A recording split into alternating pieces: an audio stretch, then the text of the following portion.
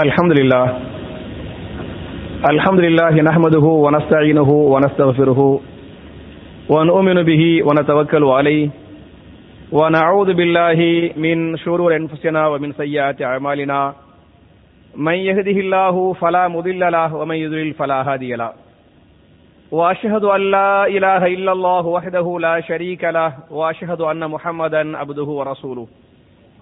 اللهم صل على محمد وعلى آل محمد كما صليت على إبراهيم وعلى آل إبراهيم إنك حميد مجيد. اللهم بارك على محمد وعلى آل محمد كما باركت على إبراهيم وعلى آل إبراهيم إنك حميد مجيد. أعوذ بالله من الشيطان الرجيم. بسم الله الرحمن الرحيم. يا أيها الناس اتقوا ربكم الذي خلقكم من نفس واحدة وخلق منها زوجها وبث منهما رجالا كثيرا ونساء واتقوا الله الذي تساءلون به والأرحام إن الله كان عليكم رقيبا. يا أيها الذين آمنوا اتقوا الله حق تقاته ولا تموتن إلا وأنتم مسلمون. يا أيها الذين آمنوا اتقوا الله وقولوا قولا سديدا يصلح لكم أعمالكم ويغفر لكم ذنوبكم ومن يطع الله ورسوله فقد فاز فوزا عظيما. قال رسول الله صلى الله عليه وسلم فإن خير الحديث كتاب الله وخير الهدي هدي محمد صلى الله عليه وسلم وشر الأمور محدثاتها كل محدثة بدعة وكل بدعة ضلالة وكل ضلالة في النار. கண்ணியத்திற்குரிய சகோதர சகோதரிகளே, அல்லாஹ்வுடைய வீட்டில் ஜுமா என்று சொல்லக்கூடிய மார்க்கத்தின் முக்கியமான கடமை நிறைவேற்றுவதற்காக நாம் எல்லாம் இங்கே ஒன்று இருக்கிறோம். இப்படிப்பட்ட நல்ல சந்தர்ப்பத்தில் இன்ஷா அல்லாஹ் என்ற வார்த்தையும் அதன் தத்துவங்களும் என்ற தலைப்பில் சில விஷயங்களை உங்களோடு பரிமாறிக்கொள்ள நான் ஆசைப்படுகிறேன். என் அருமை சகோதரர்களே, இந்த இன்ஷா அல்லாஹ்ங்கிற வார்த்தை நம்ம எல்லோருக்கும் தெரியும். இந்த வார்த்தையுடைய பொருளும் எல்லோருக்கும் தெரியும். இந்த வார்த்தையுடைய நோக்கம் என்ன, தத்துவம் என்ன என்று சொன்னால், வருங்காலத்தை பொறுத்தவரை நான் நாளைக்கு வருவேன், நான் நாளைக்கு செய்வேன், நான் நாளைக்கு போவேன் என்று வருங்காலத்தை பற்றி நீங்கள் பேசுகிற போது இன்ஷா அல்லாஹ் என்று நீங்கள் சொல்லாமல் பேச வேண்டாம் என்பதை திருமறை குர்ஆனின் சூரத்துல் கஹ்ஃப் என்று சொல்லக்கூடிய 18வது அத்தியாயத்தின் 23, 24 ஆகிய வசனங்களை நீங்கள் படித்து பாருங்கள். நபிகள் நாயகத்திற்கு அல்லாஹ் உத்தரவு போடுகிறான், வலா தகூலன்ன லிஷையின் இன்னி ஃபாயிலுன் ذلك கதன் இல்லா அன் யஷா அல்லாஹ். நாளைக்கு நான் இதை செய்வேன் என்று நீங்கள் சொல்லுகிற போது இன்ஷா அல்லாஹ் என்று நீங்கள் சொல்லாமல் வெறுமனை மொட்டையாக நீங்கள் சொல்ல வேண்டாம். அப்ப வருங்காலத்தை பற்றி நீங்கள் பேசுகிற போது கண்டிப்பாக நீங்கள் என்ன செய்யுங்கள், இன்ஷா அல்லாஹ் சொல்லியே ஆக வேண்டும் என்று இந்த வசனத்தில் அல்லாஹ் கட்டளை போடுகிறான். வருங்காலத்திற்கு இன்ஷா அல்லாஹ் சொல்ல வேண்டுமே தவிர இறந்த காலத்தை பொறுத்தவரை என்ன செய்ய தேவையில்லை, இன்ஷா அல்லாஹ் சொல்ல தேவையில்லை. நான் நேற்று இதை செஞ்சேன், போன மாசம் அதை செஞ்சேன், போன வருஷம் இதை செஞ்சேன் என்று இறந்த காலத்தை பற்றி பேசுகிறோமே, இறந்த காலத்தை பற்றி பேசுகிற போது இன்ஷா அல்லாஹ் தேவையில்லை. வருங்காலத்தை பற்றி பேசுகிற போது கண்டிப்பாக இன்ஷா அல்லாஹ் சொல்லியே ஆக வேண்டும் என்பதற்கு இந்த ஆயத்து அழகான ஆதாரம்.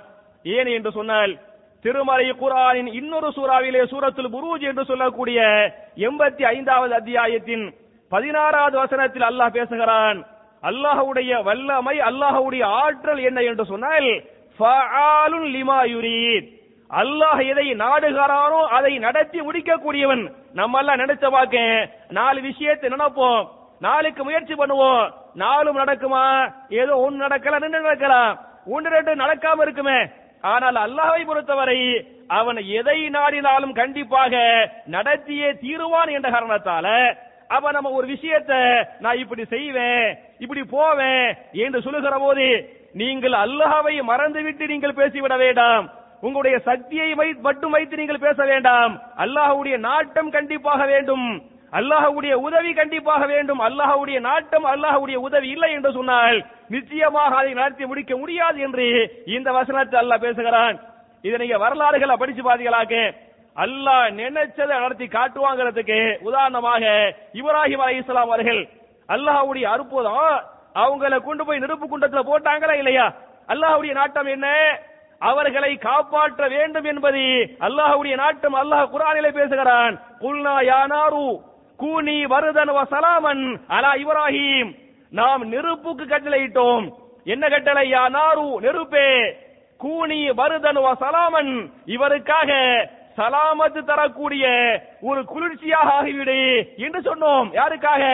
இப்ராஹிமுக்காக என்று சொன்னதாக அல்லாஹ் பேசுகிறானே. அப்ப அல்லாஹ் நாடினால் நெருப்பிலிருந்து காப்பாற்றுவான் இப்ராஹிம் நபியை. அல்லாஹ்வுடைய நாட்டம், அல்லாஹ்வுடைய சக்தி, அல்லாஹ்வுடைய வல்லமையின் மூலமாக, அல்லாஹ்வுடைய அற்புதத்தின் மூலமாக நெருப்பு குண்டத்தில் போடப்பட்ட பிறகு அல்லாஹ் காப்பாற்றினானா இல்லையா? இதுதான் அல்லாஹ்வுடைய நாட்டம் என்பதை நீங்கள் புரிந்து கொள்ள வேண்டும். அதே மாதிரி பாத்தீங்களாக்க நபி மூசா அலைஹிஸ்ஸலாம் அவர்களை அல்லாஹ் காப்பாற்றுகிறான். ஃபிரௌனுடைய படை பட்டாலும் துரத்தி வருகிறது, ஓடி போறாங்க. இடையில திடீர்னு பார்த்து என்ன குடிக்கிறது? கடல் வருகிறது. கடலை பார்த்த உடனே மூசா நபியுடைய சமுதாயம் சொன்னார்கள், இன்னால முதரகூன், நாம் மாட்டிக்கொண்டோமே. பின்னால் ஃபிரௌன் அவருடைய படை பட்டாலும் துரத்தி வருகிறது, முன்னால் என்ன கடல் வந்து விட்டது. கடல்ல குதிக்கவும் முடியாது, நிக்கவும் முடியாது. எனவே அந்த மக்கள் சொன்னார்கள், இன்னால முதரகூன், நாம் மாட்டிக்கொண்டோமே என்று சொன்னபோது அல்லாஹ்வுடைய நாட்டம், அல்லாஹ்வுடைய வல்லமை என்ன? கடலே பிளந்து விடு என்று அல்லாஹ் கட்டளை போட்டான். அந்த கைத்தடி வச்சு அடித்தாங்க, கடல் பிளக்கப்பட்டது என்று சொன்னால், அப்ப அல்லாஹ்வுடைய நாட்டத்தின் மூலமாக கடலில் இருந்து அல்லாஹ் ரப்பல் ஆலமீன் மூசா நபியை அல்லாஹ் காப்பாற்றுகிறான். அதே மாதிரி நபி ஈசா அலைஹிஸ்ஸலாம் யகூதி கூட்டம் கொலை செய்ய வருகிற போது வானத்தில் உயர்த்தி அல்லாஹ் என்ன செய்கிறான்? ஈசா நபியை அல்லாஹ் காப்பாற்றுகிறான். அதே மாதிரி பாத்தீங்களாக்க நபிகள் நாயகம் ஸல்லல்லாஹு அலைஹி வஸல்லம் சௌரு குகையிலிருந்து அல்லாஹ் என்ன செய்யறான்? சௌரு குகையில போய் தங்குறாங்க. அவங்க போய் தங்கினா அவங்கள கொலை செய்யக்கூடிய வரக்கூடிய கூட்ட சௌரு குகைக்கு பக்கத்தில் வந்து விட்டார்கள். ரசூலுல்லாஹி ஸல்லல்லாஹு அலைஹி வஸல்லம் அபூபக்கர் சித்திக் ரலியல்லாஹு அன்ஹு எதை பார்க்கறாங்க? எதிரிகளுடைய காலை பார்க்கறாங்க. குகையிலிருந்து எதிரிகளுடைய காலை பார்க்கறாங்க. ஆனால் அல்லாஹ்வுடைய நாட்டம் பிடித்து விடக் கூடாது என்ற காரணத்தால் நபிகள் நாயகத்தை அல்லாஹ் காப்பாற்றினானா இல்லையா? அதே மாதிரி யூசுப் அலைஹிஸ்ஸலாம் அல்லாஹ் காப்பாற்றுகிறான். அவருடைய சகோதரர்கள் எல்லாம் சேர்ந்து இவரை என்ன செய்யலாம் முயற்சி பண்றாங்க, மஷூரா பண்றாங்க.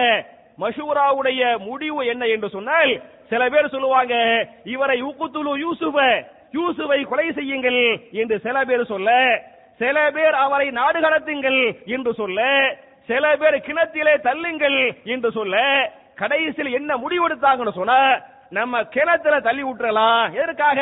கொலை செய்வதற்காக. தம்பியை கொலை செய்வதற்காக சகோதரர்கள் எல்லாம் சேர்ந்து கிணத்துல தள்ளினாங்களா இல்லையா? கொலைக்காக. அல்லாஹ்வுடைய நாட்டம் என்ன? அவரை பாதுகாக்க வேண்டும், காப்பாற்ற வேண்டும் என்பது அல்லாஹ்வுடைய நாட்டம். எனவே கிணத்தில் தள்ளப்பட்ட பிறகு அல்லாஹ் ரப்பல் ஆலமீன் யூசுப் நபியை காப்பாற்றினானா இல்லையா?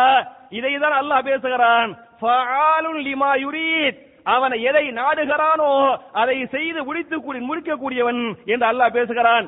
அதனாலதான் ஒரு நாள் ரசூலுல்லாஹி ஸல்லல்லாஹு அலைஹி வஸல்லம் சஹாபாக்கள் ஒன்று கூட்டுவாங்க. சஹாபாக்களை ஒன்று கூட்டி சஹாபாக்களுக்கு சொன்னார்கள், என் அருமை சஹாபாக்களே, வலா தகுல் மாஷா அல்லாஹு வஷா ஃபுலானுன் வலாக்கின் கூலு மாஷா அல்லாஹு சும்ம ஷா ஃபுலான். அல்லாஹ் நாடியது பிரகாரமும் ஒரு ஆள் ஒரு வேலையை செய்யறாரு, அது முடிந்து விட்டது. அப்ப அவர் சொல்லுவாரா, அல்லாஹ் நாடினானே அதன்படியும் நான் நாடினேனே அதன்படியும் நடந்து முடிந்து விட்டது என்று அவர் சொல்லுவாராம். மாஷா அல்லாஹு, அல்லாஹ் என்ன நாடினானே அதுவும் நடந்துருச்சு, நான் நாடினேனே அதுவும் நடந்து விட்டது என்று அந்த காலத்தில் மக்கள் பேசிக் கொண்டார்கள். ரசூலுல்லாஹ் சொல்றாங்க, நீங்கள் அப்படி சொல்ல வேண்டாம். நீங்கள் எப்படி சொல்லுங்கள் என்று சொன்னால், மாஷா அல்லாஹு வஷா ஃபுலான் என்று சொல்லாமல் மாஷா அல்லாஹு சும்ம ஷா ஃபுலான், அல்லாஹ் நாடியது பிரகாரமும் அதற்கு பிறகு நான் நாடினேனே வா என்று சொன்னால் அல்லாஹ்வோடு சேர்த்து வந்துரு, அது ஷிர்கா போயிற. முதல்ல யாரு? அல்லாஹ், பிறகுதான் யாரு? நம்ம. அப்ப சும்மா என்று சொன்னால் பிறகு பிறகு பிறகு என்று பொருள். ரசூலுல்லாஹி ஸல்லல்லாஹு அலைஹி வஸல்லம் தொழுகையில அந்த அல்ஹம்து சூரா ஓதுனாங்க, குல்ஹு அல்லாஹ் சூரா ஓதுனாங்க, ருக்கு செஞ்சாங்க என்று வந்துவிட்டு பிறகு என்ன பண்ணாங்க? ருக்குவிலிருந்து எதிரித்தார்கள், பிறகு சுஜூது செய்தார்கள் என்றெல்லாம் ஹதீஸ் வருகிறது. அப்ப மாஷா அல்லாஹு வஷா என்று சொன்னாமல் மாஷா அல்லாஹு சும்ம ஷா ஃபுலான், அல்லாஹ் நாடியது பிரகாரமும் இந்த அதற்கு பிறகு குறிப்பிட்ட இவர் உதவி செய்தாரே அதன்படி நடந்தது என்று சொல்லுமாறு நபிகள் நாயகம் சொல்லிருக்கிறாங்களே. அவை அருமை சகோதரர்களே, நம்ம என்னதான் முயற்சி பண்ணாலும் அல்லாஹ்வுடைய நாட்டம் இருந்தா தான் நடக்கும்ங்கிறதுக்கு இந்த ஹதீஸ், இந்த வரலாறு அழகான ஆதாரம் என்பது மாத்திரமல்லாமல், நீங்கள் வருங்காலத்தை பற்றி பேசுகிற போது கண்டிப்பாக மாஷா அல்லாஹ் என்று சொல்லுங்கள் என்ற இந்த வசனம் அருளப்பட்டதா இல்லையா? இந்த வசனம் ஏன் அருளப்பட்டது, யார் சம்பந்தமாக அருளப்பட்டது என்று சொன்னால், நபிகள் நாயகம் ஸல்லல்லாஹு அலைஹி வஸல்லம் மக்காவுல வசிச்சுக்கிட்டு இருப்பாங்க. அப்ப மக்காவுல இந்த ஏகத்துவ பணியை, தூதுத்துவ பணியை, இஸ்லாமிய மார்க்கத்தை மக்களுக்கு சொன்னாங்களா இல்லையா? இப்படி சொல்லுகிற போது மக்காவுடைய காவிர்கள், மக்காவுடைய குறைஷிகள் அவங்க என்ன நினைக்கிறாங்கன்னு சொன்னா, இவர் முகம்மது வந்து நல்ல மனுஷன், இவர் உண்மையை பேசக்கூடியவர், இவர் நம்பிக்கையாளர், ஆனால் இப்படி பேசுகிறாரு, இது எந்த அளவுக்கு உண்மை என்று தெரிந்து கொள்ள வேண்டும் என்று யார் விரும்புகிறது? அபூஜஹில் கூட்டம் விரும்புகிறது. அபூஜஹில் கூட்டம் விரும்பி 2 பேரை மக்காவுடைய காவிர்கள்ல 2 பேரை தேர்வு செய்யறாங்க. ஒருவர் யார் என்று சொன்னால் நதுர் பின் ஹாரிஸ், அபூஜஹிலுடைய நெருக்கமான நண்பர் நதுர் பின் ஹாரிஸ். இரண்டாவதாக உக்குபா பின் அபி முஐத் என்று சொல்லக்கூடிய இன்னொரு அபூஜஹிலுடைய பெரிய ஒரு நண்பர். அபூலஹப் சொல்லுவோமா இல்லையா? அபூலஹப் மாதிரி அபூஜஹிலுக்கு நெருக்கமான 2 நண்பர்கள், இந்த இஸ்லாமிய எதிரிகள். ஒரு ஆள் வந்து நலுர் பின் ஹாரிஸ், இரண்டாவது யாரு? உக்குபா பின் அபி முஐத். இந்த 2 பேரையும் அபூஜஹில் தேர்வு செஞ்சு இந்த 2 பேருக்கு என்ன உத்தரவு போறான்னு சொன்னா, நீங்க 2 பேரு மதீனாவுக்கு போங்க. ரசூலுல்லாஹ் மக்காவுல வசிச்சுக்கிட்டு இருக்காங்க, ஹிஜ்ரத் பண்ணி போகல. இவன் சொல்றா 2 பேரையும் நீங்க 2 பேர் மதீனாவுக்கு போங்க. மதீனாவில் யூத மக்கள் வசித்துக் கொண்டிருக்கிறார்கள். அவர்கள் முந்திய வேதங்களை பற்றி படித்தவர்கள், வேத ஞானம் உள்ளவர்கள். எனவே இந்த முகமதை பற்றியும் முகமதுடைய கொள்கையை பற்றியும் அவர் கொண்டு வந்த மார்க்கத்தை பற்றியும் நீங்கள் கேட்டுவிட்டு வாருங்கள் என்று அபூஜஹில் இந்த 2 பேரையும் மதீனாவுக்கு அனுப்பி விடுறான். 2 பேர் மதீனாவுக்கு போறாங்க, யூத மக்களை பார்க்கறாங்க. அந்த யூத பண்டிதர்கள்ட்ட போய் பேசுறாங்க. பேசினால் அந்த பண்டிதர்கள் சொல்றாங்க, நீங்க ஒன்னு செய்யுங்க, நாங்க ஒரு 3 கேள்வியை நாங்க உங்களுக்கு சொல்லி தர்றோம். இந்த 3 கேள்வியை போய் நீங்க முகமது போய் கேட்டு பாருங்க. இந்த 3க்கும் அவர் பதில் சொல்லிவிட்டால் அவர் உண்மையான இறை தூதர், அவரை உண்மையான தூதர் என்று நீங்கள் ஏற்றுக்கொள்ளுங்கள். அவர் கொண்டு வந்த மார்க்கம் உண்மையான மார்க்கம். இந்த 3 கேள்விக்கும் அவர் பதில் சொல்லவில்லை என்று சொன்னால் அவர் பொய்யராக இருக்கிறார் என்று அந்த யூத அறிஞர்கள் சொல்லிவிட்டு முதல் கேள்வி என்ன கேட்க சொன்னாங்கன்னு சொன்னா, அஸ்ஹாபுல் கஹ்ஃப், குகைவாசிகள், குகை தோழர்கள். திருமறை குர்ஆன்ல சூரத்துல் கஹ்ஃப் என்று பேசுகிறானே அந்த குகைவாசிகள், குகைவாசிகளை பற்றி நீங்கள் கேட்டு பாருங்கள். குகைவாசிகள் யார் என்று அவர் பதில் சொல்லிவிட்டால் அவர் யாரு? உண்மையான இறை தூதரே. முதல் கேள்வி. இரண்டாவது கேள்வி, துல்கர்னைன், துல்கர்னைனை பற்றி நீங்கள் கேட்டு பாருங்கள். முந்திய வேதத்தில் அவரை பற்றி அல்லாஹ் பேசுகிறான். எனவே துல்கர்னைனை பற்றி அவர் பதில் சொல்லிவிட்டால் அவர் உண்மையான அல்லாஹ்வுடைய தூதரே. இரண்டாவது கேள்வி சொல்றாங்க. மூணாவது, ரூஹுனா என்ன அப்படின்னு கேட்டு பாருங்க. ரூஹை பற்றி அவர் பதில் சொல்லிவிட்டால் அவர் யாரே? உண்மையான அல்லாஹ்வுடைய தூதரே. முதல்ல குகைவாசிகளை பற்றி, இரண்டாவதாக துல்கர்னைனை பற்றி, மூன்றாவது யாரே? ரூஹை பற்றி. இந்த 3 கேள்விக்கும் பதில் சொல்லிவிட்டால் அவர் உண்மையான நபி, இல்லை என்று சொன்னால் அவர் பொய்யர் என்று யூத அறிஞர்கள் சொல்ல, இந்த 2 பேர் மக்காவுக்கு திரும்ப அபூஜஹில்ட்ட சொல்ல, அபூஜஹில் மூலமாக நபிகள் நாயகத்தை கூப்பிட்டு எல்லாருமா சேர்ந்து இந்த மக்காவுடைய விஐபிகள், குறைஷிய விஐபிகள் எல்லாம் சேர்ந்து ரசூலுல்லாஹ்ட்ட இந்த 3 கேள்வி கேட்பாங்க. இந்த 3 கேள்வி கேட்டால் ரசூலுல்லாஹி ஸல்லல்லாஹு அலைஹி வஸல்லம் இந்த சூரா கஹ்ஃப்ல வர்றதுக்கு முன்னால இந்த 3 கேள்வி கேட்ட உடனே இந்த 3 கேள்விக்கும் ரசூலுல்லாஹ்வுக்கு பதில் தெரியாது. தெரியாத காரணத்தால் என்ன சொல்லுவாங்கன்னு சொன்னா, உஹ்பிருக்கும் கதன் அம்மா சால்தும், நீங்கள் கேட்ட இந்த கேள்விக்கு நான் நாளைக்கு பதில் சொல்வேன். சரியா? நீங்க 3 கேள்வி கேட்டீங்க, இந்த கேள்வியை பற்றிய ஞானம் எனக்கு இல்ல, ஆனாலும் பதில் சொல்லு. உஹ்பிருக்கும், நான் உங்களுக்கு என்ன செய்வேன்? பதில் சொல்லுவேன். எப்ப சொல்லுவேன்? கதன், நாளைக்கு சொல்லுவேன். இன்னைக்கு கேட்கிறீங்க, இன்னைக்கு எனக்கு தெரியாது. உஹ்பிருக்கும் கதன், நான் நாளைக்கு பதில் சொல்லுவேன் என்று சொல்லிவிட்டார்கள். என்ன சொல்லவில்லை?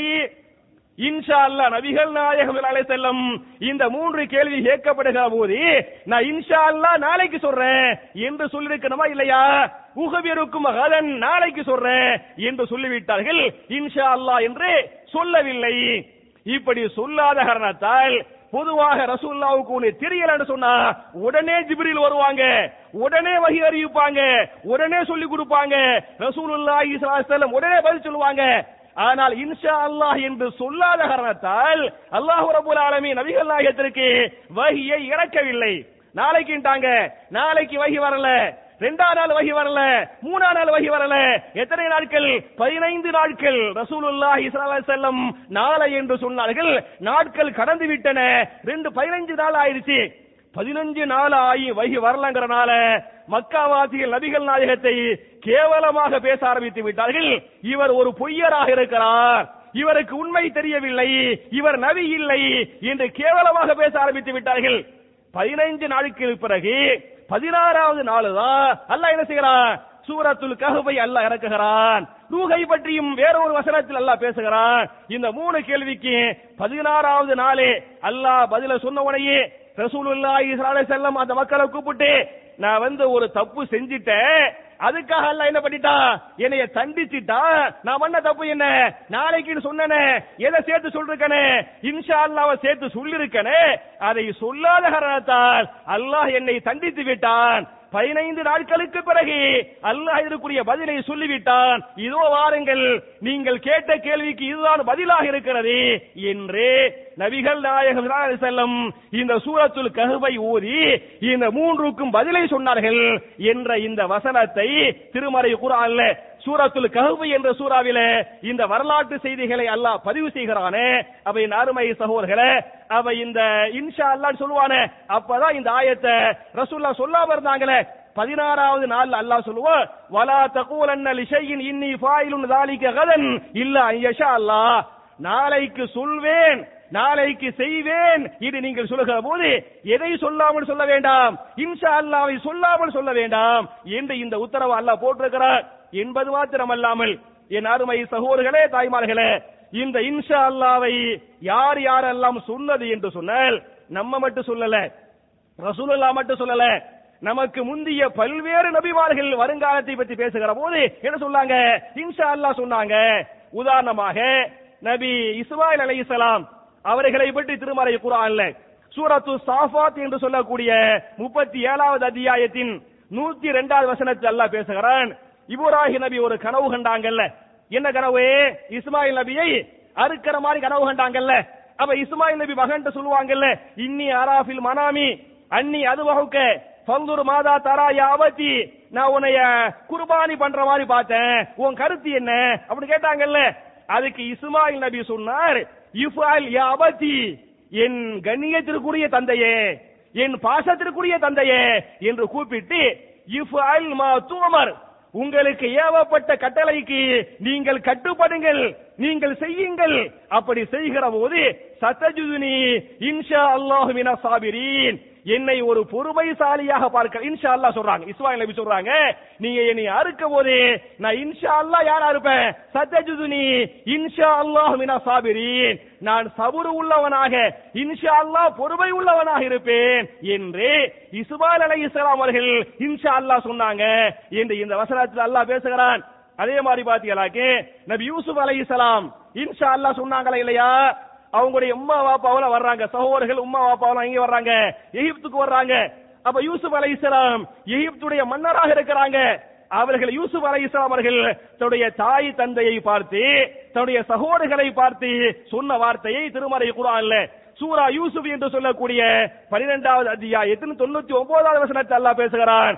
வகால துகுலு மிஸ்ர இன்ஷா அல்லாஹு ஆமினீன், அல்லாஹ் நாடினால் இந்த மிஸ்ர தேசத்திலே பாதுகாப்போடு நுழைந்து விடுங்கள் என்று யார் சொன்னது? யூசுப் நபி இன்ஷா அல்லாஹ் சொன்னாங்க என்று இந்த வசனம் பேசுகிறது. அதே மாதிரி மூசா நபி என்ன பண்ணாங்க?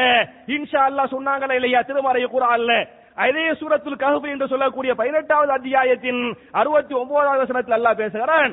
ஒரு நாள் மூசா அலைஹிஸ்ஸலாம் அழகான ஒரு பயான் செய்வாங்க, ஒரு சூப்பர் பயான் செஞ்சாங்க. அதை கேட்டவனே மக்கள் எல்லாம் அப்படி அந்த உருக்கத்துல இறையச்சத்துல அழுதுட்டாங்க.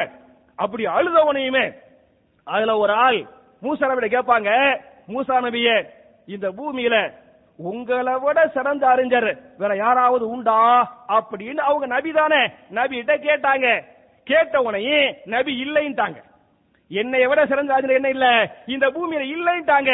இந்த பதில் அல்லாஹ்வுக்கு பிடிக்கவில்லை. இந்த பதில் மூலமாக அல்லாஹ் கோபப்பட்டு விட்டான்.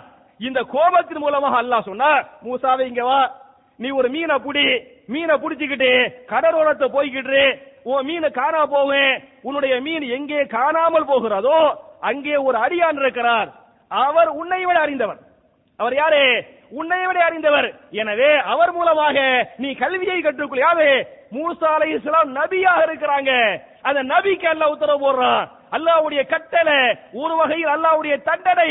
எனவே ஒரு மீனை பிடிச்சுக்கிட்டு அப்படி கடலோரமா போவாங்க. போனா ஹிதர்னு சொல்லுவா இல்லையா? ஹிதர் அலைஹிஸ்ஸலாம் அவங்கள பாக்குறாங்க. அவங்கள பார்த்து உங்களை பார்க்குமாறு அல்லாஹ்வுடைய கட்டளை, உங்கள் மூலமாக கல்வி கற்குமாறு அல்லாஹ்வுடைய கட்டளை. எனவே நான் உங்களோடு இருக்கிறேன், எனக்கு கல்வியை கற்றுத்தாருங்கள் என்று மூசா அலைஹிஸ்ஸலாம் கோரிக்கை வைத்த போது ஹிதர் அலைஹிஸ்ஸலாம் பதில் சொல்லுவாங்க, இன்னக லன் தஸ்ததிய மய்ய சபுரா, உன்னால் என்னோடு சபுராக இருக்கவே முடியாது. என்ன என் கூட இருக்கிறதுக்கு உங்களுக்கு சபுரா இல்லையே அப்படின்னு ஹிதர் சொல்லுவாங்க. அதுக்கு மூசா நபி சொல்லுவாங்க, சதஜிதுனி இன்ஷா அல்லாஹு சாபிரன், அல்லாஹ் நாடினால் என்னை சாபிராக, என்னை பொறுமை உள்ளவனாக பார்க்கலாம். நான் இன்ஷா அல்லாஹ் யாரா இருப்பேன்? பொறுமை உள்ளவனா இருப்பேன் என்று இவங்க மூசா நபி சொன்னதாக திருமறை குர்ஆன் பேசுகிறது. அதே மாதிரி ஷுஐப் அலைஹிஸ்ஸலாம், யார் ஷுஐப் அலைஹிஸ்ஸலாம்? மூசா நபி உடைய மாமனாரே. மூசா நபி உடைய மாமனார் ஷுஐப் அலைஹிஸ்ஸலாம் என்ன பண்ணாங்க? இன்ஷா அல்லாஹ் சொன்னாங்க. திருமறை குர்ஆன்ல சூரத்துல் கஸஸ் என்று சொல்லக்கூடிய 28வது அத்தியாயத்தின் 27வது வசனத்தில் அல்லாஹ் பேசுகிறான். ஷுஐப் அலைஹிஸ்ஸலாம் அவர்கள் அவங்களுடைய 2 பொம்பளை பிள்ளைங்க, 2 பெண் பிள்ளைகள், ஒருவரை மூசா நபிக்கு நிக்காஹ் பண்ணி வைக்கணும் என்று விரும்புறாங்க. விரும்பி மருமகனாக வர போறாரு, வருங்கால மருமகன். அந்த மருமகன் மாமனார் சொல்லுவாரு, இன்னி உரீது அன் உன்கிஹக இஹ்தபனதைய ஹாதைனி அலா அன் தாஜுரனி ஸமானிய ஹிஜஜ் ஃபஇன் அத்மம்த அஷரன் ஃபமின் இன்திக் வமா உரீது அன் அஷுக்க அலைக் சதஜுதுனி இன்ஷா அல்லாஹு மினஸ் சாலிஹீன். மாமனார் கல்யாணத்துக்கு முன்னால மாமனார் மருமகன் சொல்லுவாங்க, நான் விரும்புகிறேன் என்னுடைய 2 பெண் பிள்ளைகளில் ஒருவரை உனக்கு நிக்கா செய்து தர நான் என்ன செய்யறேன்? விரும்புகிறேன். எதற்கு பகரமாக என்று சொன்னால், எதை நீ மகராக நீங்கள் தர வேண்டும் என்று சொன்னால், என்னிடத்தில் 8 ஆண்டுகள் பணியாற்ற வேண்டும், வேலை செய்ய வேண்டும். எந்த வேலை செய்யணும்? 8 வருஷம் என்னட்ட வந்து ஆடு மேய்க்கணும். மாமனார் மருமகிட்ட சொல்றாரு. இந்த மாதிரி சொன்னா நம்ம எல்லாம் செய்வோமா? சொல்லுவாங்க, 8 வருஷம் என்னட்ட வந்து நீங்க வந்து ஆடு மேய்க்கணும். அந்த ஆடு மேய்க்கிறீங்களே அதை மகராக வைத்துக் கொண்டு நான் நிக்காஹ் பண்ணி தர்றேன் என்று சொல்லிவிட்டு 8 வருஷமோ அல்லது 10 வருஷமோ, வமா உரீது அன் உஷுக்க அலைக்க, நான் உங்களை சிரமப்படுத்த விரும்பலையா. 8 வருஷம் அல்லது 10 வருஷம் சொல்லிவிட்டு என்ன செய்யல, நான் உங்களை கஷ்டப்படுத்த விரும்பல. நீங்கள் விரும்பிய 8 வருஷமோ 10 வருஷமோ நீங்கள் ஆடு மேயுங்க, அதுக்கு பகரமாக என் பிள்ளைய நிக்காஹ் பண்ணி தர்றேன். ஒன்றை நீங்கள் புரிந்து கொள்ளுங்கள், சதஜுதுனி இன்ஷா அல்லாஹு மினஸ் சாலிஹீன், அல்லாஹ் நாடினால் என்னை ஒரு சாலிஹான மாமனாராக பெற்றுக் கொள்ளலாம் என்று யார் சொன்னது? ஷுஐப் அலைஹிஸ்ஸலாம் இன்ஷா அல்லாஹ் சொன்னாங்க என்று இந்த வசனம் பேசுகிறது. அப்ப என் அருமை சகோதரர்களே, தாய்மார்களே, இந்த இன்ஷா அல்லாஹ்ங்கிறது நம்ம மட்டும் இல்ல, நமக்கு முந்தி உள்ள பல்வேறு நபிமார்கள் இந்த வார்த்தையை பயன்படுத்தினாங்கிறதுக்கு இந்த வசனங்கள் தெளிவான சான்று என்பது மாத்திரமல்லாமல், இந்த இன்ஷா அல்லாஹ்வை பொறுத்தவரை நம்ம பேசுகிற போது சொல்ல மறந்து விட்டால் இன்ஷா அல்லாஹ் என்ற நான் நாளைக்கு வருவேன், நாளைக்கு செய்வேன் என்று சொல்லிவிட்டோம். எதை சொல்லவில்லை? இன்ஷா அல்லாஹ் என்று சொல்லவில்லை. பேசும்போது சொல்லல, பேசிட்டு வீட்டுக்கு போய்கிட்டு இருக்கிறோம், அப்ப ஞாபகம் வருது, அப்ப என்ன பண்றது? இன்ஷா அல்லாஹ் சேர்த்து சொல்லணும். சொல்ல மறந்து விட்டால் நீங்கள் என்ன செய்ய வேண்டும்? உதாரணமாக சாப்பிடுறாங்க, சாப்பிடும் போது வந்து என்ன சொல்லணும்? பிஸ்மில்லா என்று சொல்லி நீங்கள் சாப்பிட வேண்டும். ஒருவேளை பிஸ்மில்லா என்று சொல்வதை நீங்கள் மறந்துவிட்டால் பிஸ்மில்லாஹி அவ்வலஹு வாஹிரஹு இல்லையா? ஒரு ரிவாயத், ஒரு ஹதீஸில், இன்னொரு ஹதீஸில் பிஸ்மில்லாஹி ஃபீ அவ்வலிஹி வாஹிரிஹி, இந்த ரெண்டுல எதையும் சொல்லிக் கொள்ளலாம். சரியா? பிஸ்மில்லா சொல்லணும், சொல்ல மறந்துட்டியே என்ன சொல்லுவீங்க? பிஸ்மில்லாஹி அவ்வலஹு வாஹிரஹு என்று சொல்வீர்களா இல்லையா? அதே மாதிரி நீங்கள் இன்ஷா அல்லாஹ் என்று நீங்கள் சொல்லியிருக்க வேண்டும். ஒருவேளை இன்ஷா அல்லாஹ் சொல்ல நீங்கள் மறந்துவிட்டால், நாளைக்கு ஞாபகத்துக்கு வருது, அடுத்த வாரம் ஞாபகத்துக்கு வருது, அடுத்த மாசம் ஆஹா இப்படி பேசணுமே, இன்ஷா அல்லாஹ் சொல்ல விட்டுட்டமே என்ற ஞாபகத்துக்கு வருகிறது என்று சொன்னால், நீங்கள் என்ன சொல்ல வேண்டும் என்பதை திருமறை குர்ஆனின் சூரத்துல் கஹ்ஃப் என்று சொல்லக்கூடிய 18வது அத்தியாயத்தின் 24வது வசனத்தில் அல்லாஹ் பேசுகிறான். வதுகுர் ரப்பக இதா நசீத, இன்ஷா அல்லாஹ் என்று சொல்ல நீங்கள் மறந்துவிட்டால், இதா நசீத, இன்ஷா அல்லாஹ் என்று சொல்ல நீங்கள் மறந்துவிட்டால், உங்களுடைய ரப்பை நீங்கள் என்ன செய்யுங்கள், zikr செய்யுங்கள், ஞாபகம் ஊட்டிக் கொள்ளுங்கள் என்று அல்லாஹ் பேசுகிறான். இந்த zikr என்றால் என்ன சொல்ல வேண்டும் என்பதை குர்ஆனுடைய மிகப்பெரிய ஒரு கலை நிபுணராக இருந்த இப்னு அப்பாஸ் சஹாபி சொல்றாங்க. இந்த இடத்தில் zikr என்று சொன்னால் நீங்கள் இன்ஷா அல்லாஹ் என்று நீங்கள் சொல்லிக் கொள்ளுங்கள். நேத்து பேசும்போது சொல்லல, மறந்துட்டோம், இப்ப இன்னைக்கு தான் ஞாபகத்துக்கு வருது, என்ன செய்யுங்க, ஞாபகத்தை வந்த உடனே இன்ஷா அல்லாஹ். அவர் இருக்க மாட்டாரே, அவருக்கு தெரியாதே, அல்லாஹ்வுக்கு தெரியுமா தெரியாதா, எனவே நீங்கள் இன்ஷா அல்லாஹ் என்று சொல்லிக் கொள்ளுங்கள் என்று சொல்லி காட்டுறாங்க.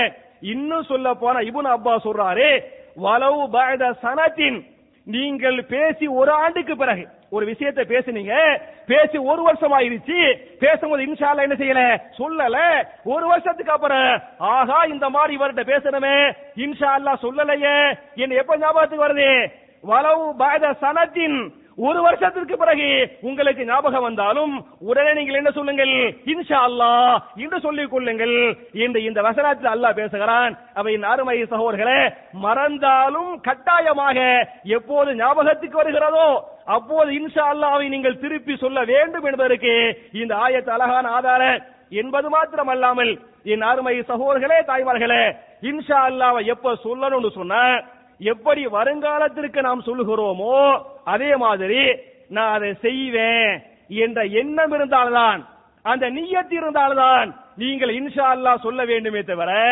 செய்யற எண்ணமே இல்லை என்று சொன்னால் தட்டி கழிப்பதற்காக, ஏமாற்றுவதற்காக நீங்கள் என்ன செய்யக்கூடாது, இன்ஷா அல்லாஹ் சொல்லக்கூடாது.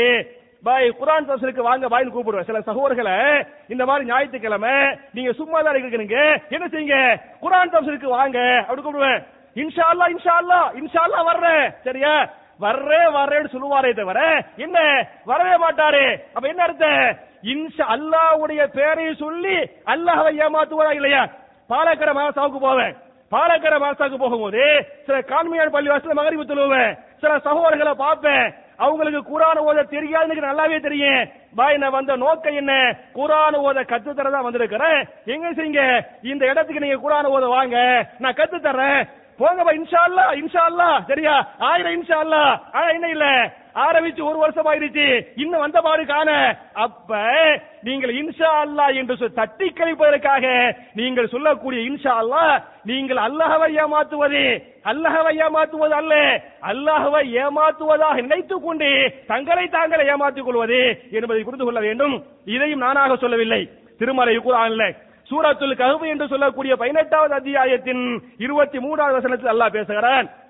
இன்னி ஃபாயிலுன் ذلك غدا இல்ல ஐயஷா அல்லாஹ், இன்னி ஃபாயிலுன், நான் நிச்சயமாக செய்வேன் என்ற எண்ணம் இருந்தால்தான் நீங்கள் இன்ஷா அல்லாஹ் என்று சொல்ல வேண்டும். புரியுதா? இன்னி நிச்சயமாக நான், ஃபாயிலுன் செய்யக்கூடியவன், செய்வேன் என்ற நிய்யத்து உங்களுக்கு இருக்க வேண்டும், என்ற எண்ணம் இருக்க வேண்டும், அதற்கான முயற்சியில் ஈடுபட வேண்டும். அந்த மாதிரி எண்ணம் இருந்தா தான் நீங்க இன்ஷா அல்லாஹ் சொல்லுமே தவிர, இல்ல குர்ஆன் வகுப்புக்கு வர விருப்பம் இல்ல, தஃப்சீருக்கு வர விருப்பம் இல்ல என்று சொன்னால் அதுக்கு இல்லங்க இந்த வேலைங்க அந்த வேலைங்க அப்படி சொல்லாமே தவிர, இன்ஷா அல்லாஹ் என்று சொல்லி நீங்கள் தயவு செய்து அல்லாஹ்வை அவமானப்படுத்த வேண்டாம் என்று புரிந்து கொள்ளுங்கள். இது இன்ஷா அல்லாஹ்வுக்கு இது விஷயம். அதே மாதிரி வருங்காலத்தை பற்றி பேசுகிற போது இன்ஷா அல்லாஹ் என்று சொல்லவில்லை என்று சொன்னால் அது மார்க்கத்துல பாவம், அவங்களை அல்லாஹ் தண்டிப்பாங்கிறதுக்கு திருமறை குர்ஆன்ல சூரத்துல் கலம் என்று சொல்லக்கூடிய 68வது அத்தியாயத்தின் 17 முதல் 33 வரை வரக்கூடிய வசனங்கள். அதாவது இன்ஷா அல்லாஹ் சொல்லாத ஒரு கூட்டம் இருந்தது, முஸ்லிம்கள் தான், அவங்களை அல்லாஹ் தண்டித்தான், அவர்கள் மீது அல்லாஹ் தன்னுடைய அதாபை இறக்கினான். இந்த வசனத்தில் அல்லாஹ், இந்த வசனங்களில் அல்லாஹ் பேசுகிறான். முந்தைய காலத்தில் நடந்த ஒரு சம்பவம். அவங்க என்ன அப்படின்னு சொன்னா, பெரிய பணக்காரவங்க நிறைய தோட்டம் அவனுக்கு இருக்கிறது, அவங்கள பத்தி இந்த வசனத்தை அல்லாஹ் சொல்றான், இன்னா பலவுனாகும் கமா பலவுனா அஸ்ஹாபல் ஜன்னா. அந்த ஜன்னா என்று சொன்னால் ஒன்னு சொர்க்கம், இன்னொரு அர்த்தம் என்ன, பெரிய தோட்டம். பெரிய தோட்டத்தையும் ஜன்னத்துங்குவாங்க. பெரிய தோட்டத்திற்கு சொந்தக்கார ஒரு குடும்பம். ஆனால் பெரிய வசதி படைத்தவர்கள் 1 நம்பர் கஞ்சர்கள். அல்லாஹ் செல்வத்தை கொடுத்தா எதை கொடுக்கல, மனசை கொடுக்கல.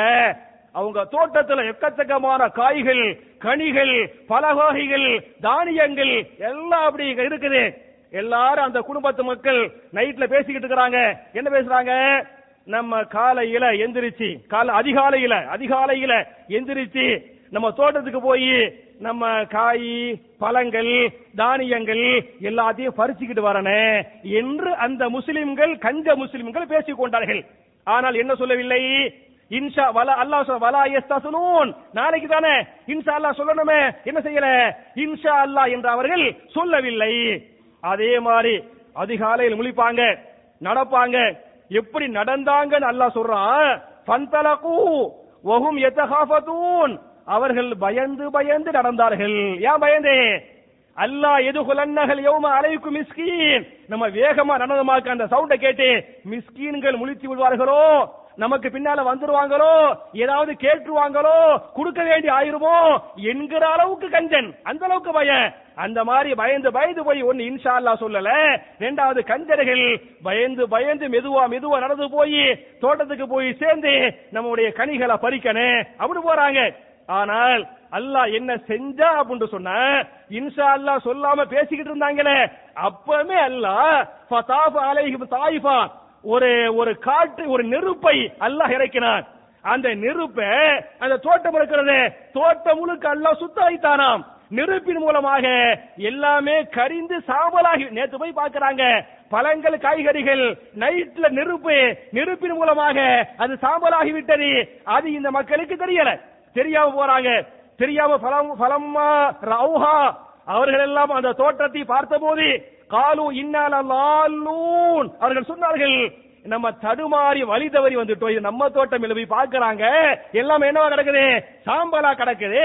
ஆகா நம்ம தெரியாம வேற ஆள் தோட்டத்துக்கு போயிட்டோம், இது நம்ம தோட்டம் இல்ல என்று அந்த மக்கள் பேசிக் கொண்டார்கள்.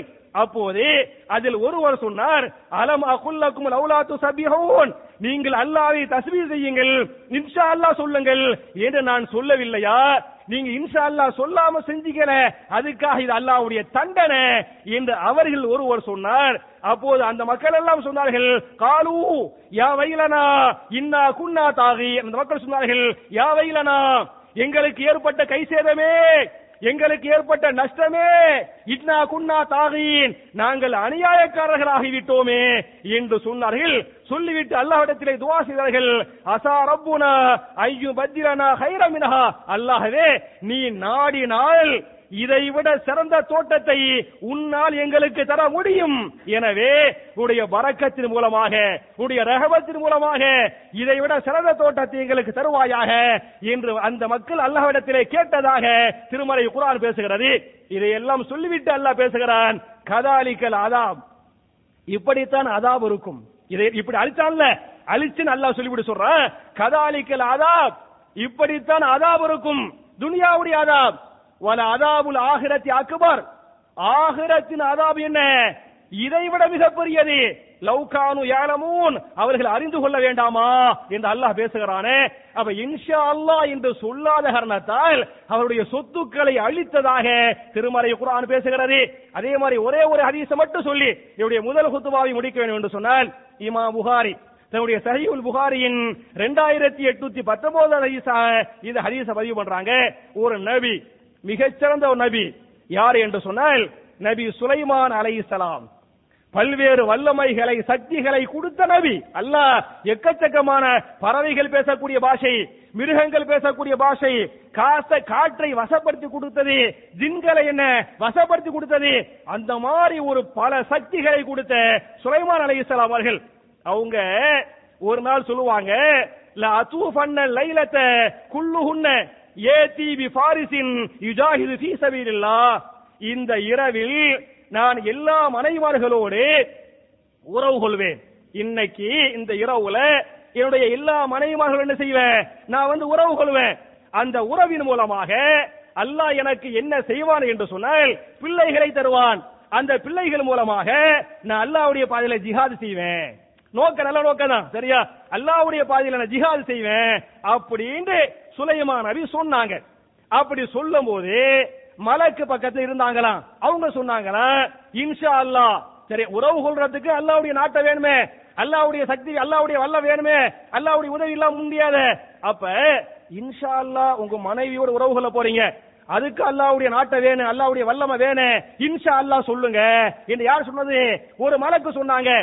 ஆனால் சுலைமான் அலைஹிஸ்ஸலாம் அவர்கள் இன்ஷா அல்லாஹ் சொல்ல மறந்து விட்டார்கள்.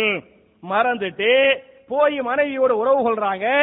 எந்த மனைவியும் என்ன செய்யல, குழந்தை பெற்றெடுக்கவில்லை. ஒரே ஒரு மனைவியை தவிர அந்த மனைவி புள்ள பெற்றாங்களே, அந்த குழந்தையும் ஊனப்புள்ளை. குழந்தை அல்லாஹ்வுடைய வழியில ஜிஹாத் பண்ண சொன்னாங்களே, அதுவே நடக்க முடியாம சப்பானி மாதிரி என்ன ஒரு ஊனப்புள்ளைய சுலைமான் நபி வந்து பெற்றுறாங்க, அவருடைய மனைவி பெற்றுறாங்க. இது நடந்த வரலாற்று செய்தி, உண்மையான செய்தி ஹதீஸ்ல பதிவு செய்யப்பட்டிருக்குது. அப்ப ரசூலுல்லாஹ் சொல்றாங்க, லவ் கால சுலைமான் அலைஹிஸ்ஸலாம் இன்ஷா அல்லாஹ், சுலைமான் நபி மாத்திரம் இன்ஷா அல்லாஹ் என்று சொல்லியிருந்தால், அப்படி சொன்னாங்கல்ல, அவர்கள் இன்ஷா அல்லாஹ் என்று சொல்லியிருந்தால் அல்லாஹ் ரப்பல் ஆலமீன் எல்லா மனைவிமார்களுக்கும் பிள்ளை பாக்கியத்தை கொடுத்திருப்பான். லஜாஹது ஃபீ சபீலில்லாஹி ஃபுர்சானன், எல்லா பிள்ளைகளும் அல்லாஹ்வுடைய பாதையிலே போர் செய்யக்கூடிய குதிரை வீரர்களாக இருந்திருப்பார்கள் என்று யார் சொல்றது? ரசூலுல்லாஹி ஸல்லல்லாஹு அலைஹி வஸல்லம் சுலைமான் நபி விஷயமா சொன்னாங்க என்ற இந்த ஹதீஸை இமாம் புகாரி பதிவு பண்றாங்க. அப்ப சுலைமான் அலைஹிஸ்ஸலாம் அவங்களுக்கு ஊனப்புள்ளை அல்லாஹ் கொடுத்தானே, என்ன காரணம்? இன்ஷா அல்லாஹ் சொல்லல.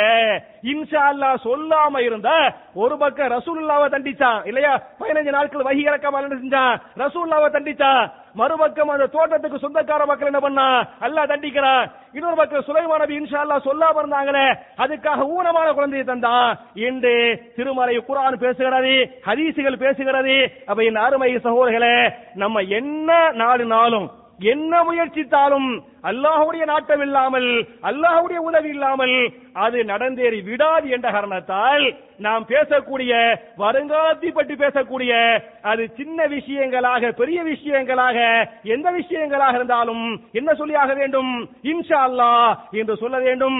எனவே இன்ஷா அல்லாஹ் என்ற உண்மையான எண்ணத்தோடு, உண்மையான அந்த ஆர்வத்தோடு, செய்வேன் என்ற நிய்யத்தோடு இன்ஷா அல்லாஹ் சொல்லக்கூடிய நன்மக்களாக நாம் அனைவரையும் அல்லாஹ் ஆக்கி அருள்வானாக என்ற துஆவோடு முடிக்கிறேன். ரப்பனா ஆத்தினா ஃபித் துன்யா ஹஸனத்தன் வ ஃபில் ஆখিরাতি ஹஸனா வ கினா அஸாபன் நார். இன்னல் ஹம்துலில்லாஹ் اللهم صل على محمد وعلى ال محمد كما صليت على ابراهيم وعلى ال ابراهيم انك حميد مجيد. اللهم بارك على محمد وعلى ال محمد كما باركت على ابراهيم وعلى ال ابراهيم انك حميد مجيد. அன்பிற்குரிய சகோதர சகோதரிகளே, இரண்டாவது குத்துபாவுல வழக்கமா துஆவை பத்தி சொல்லிக்கிட்டு இருக்கிறேன். இந்த வார துஆவுக்கு முன்னால ஒரு முக்கியமான ஒரு அறிவிப்பு. ஒரு சகோதரி கேன்சர் என்று சொல்லக்கூடிய ஒரு கொடிய நோயால் பாதிக்கப்பட்டு ரொம்ப ரொம்ப சிரமப்படுறாங்க. அதனால அந்த சிரமத்துல ஏறக்குறைய அவங்களுடைய சொத்துகள்லாம் போய் அதுக்கு மேலே அந்த வலி தாங்க முடியாம சிரமப்படுறாங்க. மருத்துவத்துக்கு பணம் தேவைப்படுகிறது. அதனால எப்படியாவது எங்களுக்கு அந்த இதுக்காக உதவி செய்ய முடியுமா அப்படின்னு கேட்டிருக்கிறாங்க. உதவி செய்யுங்கன்னு சொல்லிட்டு கோரிக்கை வச்சிருக்கிறாங்க. நம்ம இந்த இடத்துல சொல்ல வேண்டியது அந்த சகோதரியுடைய அந்த மருத்துவ செலவுக்காக நீங்க இன்ஷா அல்லாஹ் நீங்க பணத்தை போடுங்க, உங்களால முடிந்த அளவுக்கு இன்ஷா அல்லாஹ் நீங்க பணத்தை கொடுங்க என்பது மாத்திரம் அல்லாமல், இது போன்ற கொடிய நோய்களை விட்டும் நம்மளையும் நம்முடைய குடும்பத்தார்களையும் அல்லாஹ் பாதுகாப்பானாக. அது பெரிய ஒரு பாக்கியம். இந்த மாதிரியான நோய்களை விட்டும் நாம் எல்லோரையும் அல்லாஹ் பாதுகாக்க வேண்டும். இன்றைய இந்த வசூல் அந்த கொடிய நோயுடைய மருத்துவத்திற்காக உங்களால் முடிந்த அளவுக்கு அதிகமாக நீங்கள் உதவி செய்யுமாறு உங்களை அன்போடு கேட்டுக்கொண்டு, இந்த வாரத்துக்குரிய துஆ என்ன என்று சொன்னால், அதாவது பரீட்சை, +2 உடைய பரீட்சை இன்றைக்கு ஆரம்பித்து விட்டது. எனவே தேர்வில் நாம் வெற்றி பெற, தேர்வில் அல்லாஹ்வுடைய உதவி கிடைக்க, நிறைய மார்க் மதிப்பெண்கள் கிடைக்க, நம்முடைய வாழ்வு முன்னேற நாம் கேட்க வேண்டிய துஆ என்ன என்பதை திருமறை குர்ஆன்ல சூரா தாஹா என்று சொல்லக்கூடிய 20வது அத்தியாயத்தின் 25 முதல் 28 வரை வரக்கூடிய வசனங்களில் அந்த துஆவை அல்லாஹ் பதிவு செய்கிறான். இது யாருக்கு வைத்த தேர்வு என்று சொன்னால், யாருக்கு வச்சது? நபி மூசா அலைஹிஸ்ஸலாம் அவர்கள், அவங்களுக்கு அல்லாஹ் ஒரு தேர்வு வைக்கிறான். என்ன தேர்வு? இதுஹபு இலா ஃபிரௌன இன்னஹு தகா. நீங்க ஃபிரௌன்ட்ட போங்க, ஃபிரௌன்ட்ட போய் மார்க்கத்தை சொல்லுங்க. இது அல்லாஹ் வச்ச ஒரு டெஸ்ட். அப்ப ஃபிரௌன் ஒரு அநியாயக்கார, அக்கிரமக்காரன், ஏராளமான மக்களை கொலை செஞ்சவன், எல்லாம் தெரியும். இவர் மூசா நபி போனா திரும்பி உயிரோடு திரும்பி வருவாங்கிறதுக்கு என்ன இல்ல, உத்தரவாதம் இல்ல. அப்ப இந்த மாதிரி சமயத்துல மூசாவே நீங்க தான் போவனே, நீங்க தான் ஃபிரௌன்ட்ட போய் தாவா செய்யணும் அப்படின்னு அல்லாஹ் மூசா நபிக்கு ஒரு பரீட்சை வச்சானா இல்லையா? இந்த பரீட்சைக்கு முன்னால நம்ம பிள்ளைங்க பிளஸ் 2 எழுதுவாங்களே, பிளஸ் 1 எழுத போறாங்களே, 10th எழுத போறாங்களே, அதெல்லாம் ஒண்ணுமே இல்ல. இந்த மாதிரி பெரிய ஒரு பரீட்சைய மூசா நபிக்கு அல்லாஹ் வச்ச உடனே மூசா நபி பரீட்சைக்கு போறோம், பரிசு எழுத போறோம், சொல்ல போறோம் இல்லையா? அல்லாஹ்ட்ட துஆ செய்யணும்ல. என்ன கேட்டாங்கன்னு சொன்னா, ரப்பி ஷ்ரஹ் லி ஸத்ரி வயஸ்ஸிர் லி அம்ரி வஹலுல் உக்தத மின் லிசானி யஃப்கஹு கௌலி என்கிற துஆவோடு போனாங்க என்று குர்ஆன் பேசுகிறது. மறுபடியும் ஞாபகம் ஊட்டுகிறேன்.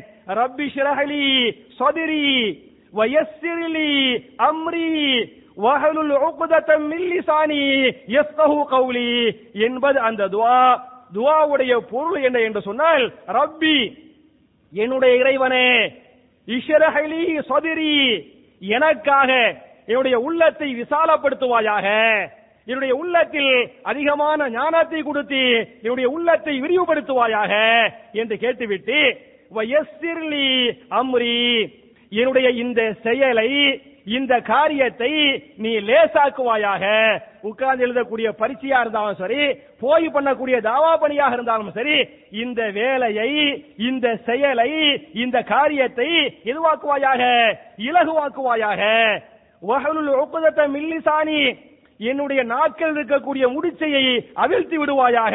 அதாவது இது இலக்கியமாக பேசுவது. கஷ்டங்களை பரீட்சையை பார்த்து கொஸ்டின் பேப்பரை பார்க்கிறோம், ஆகா என்னடா ஒண்ணுமே தெரியலையே அப்ப நினைக்காம, எனக்கு இருக்கக்கூடிய இந்த கஷ்டம், இந்த பிரச்சனையை நீ என்ன செய்வாயாக, நீக்குவாயாக.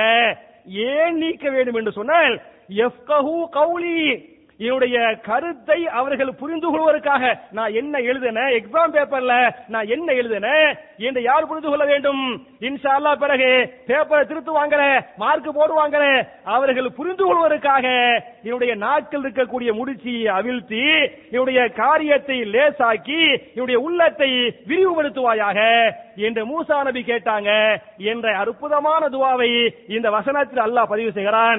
எனவே என் அருமை சகோதரர்களே, அல்லாஹ் ரப்பல் ஆலமீன் என்னென்ன துஆக்களை பதிவு செய்கிறானோ, நபிகள் நாயகம் ஸல்லல்லாஹு அலைஹி வஸல்லம் என்னென்ன துஆக்களை கேட்டாங்களோ, கேட்க சொன்னாங்களோ, அதை எப்படி சஹாபாக்கள் சமிஅனா வஅதானா கேட்டோம் கட்டுப்பட்டோம் என்று அவைகளை மனப்பாடம் பண்ணாங்களோ, அவைகளை ஓதுனாங்களோ, அதன்படி மக்களுக்கு தாவா செஞ்சாங்களோ, அதுபோல நன்மக்களாக நாம் அனைவரையும் அல்லாஹ் ஆக்கி நம்முடைய பாவங்களை மன்னித்து நம்முடைய இபாதத்துகளை அல்லாஹ் அங்கீகரித்து இந்த உலகத்தில் இஸ்லாமிய சமுதாயத்தை கண்ணியமான, இஸ்ஸத்தான, வெற்றி பெறக்கூடிய சமுதாயமாக இந்த துன்யாவில் அல்லாஹ் நம்மை ஆக்கி நாளை மறுமையிலே ஜன்னத்துல் ஃபிர்தௌஸ் என்று சொல்லக்கூடிய மிக உயர்ந்த சொர்க்கத்தின் வாரிசுகளாக நபிமார்களோடு சஹாபாக்களோடு இதுபோடு நாம் அனைவரையும் அல்லாஹ் ஒன்று சேர்த்து வைப்பானாக என்ற துஆவோடு முடிக்கிறேன். அல்லாஹும்ம அஇஸ்ஸல் இஸ்லாம் வல் முஸ்லிமீன் وأذل الشرك والمشركين ربنا آتنا في الدنيا حسنة وفي الآخرة حسنة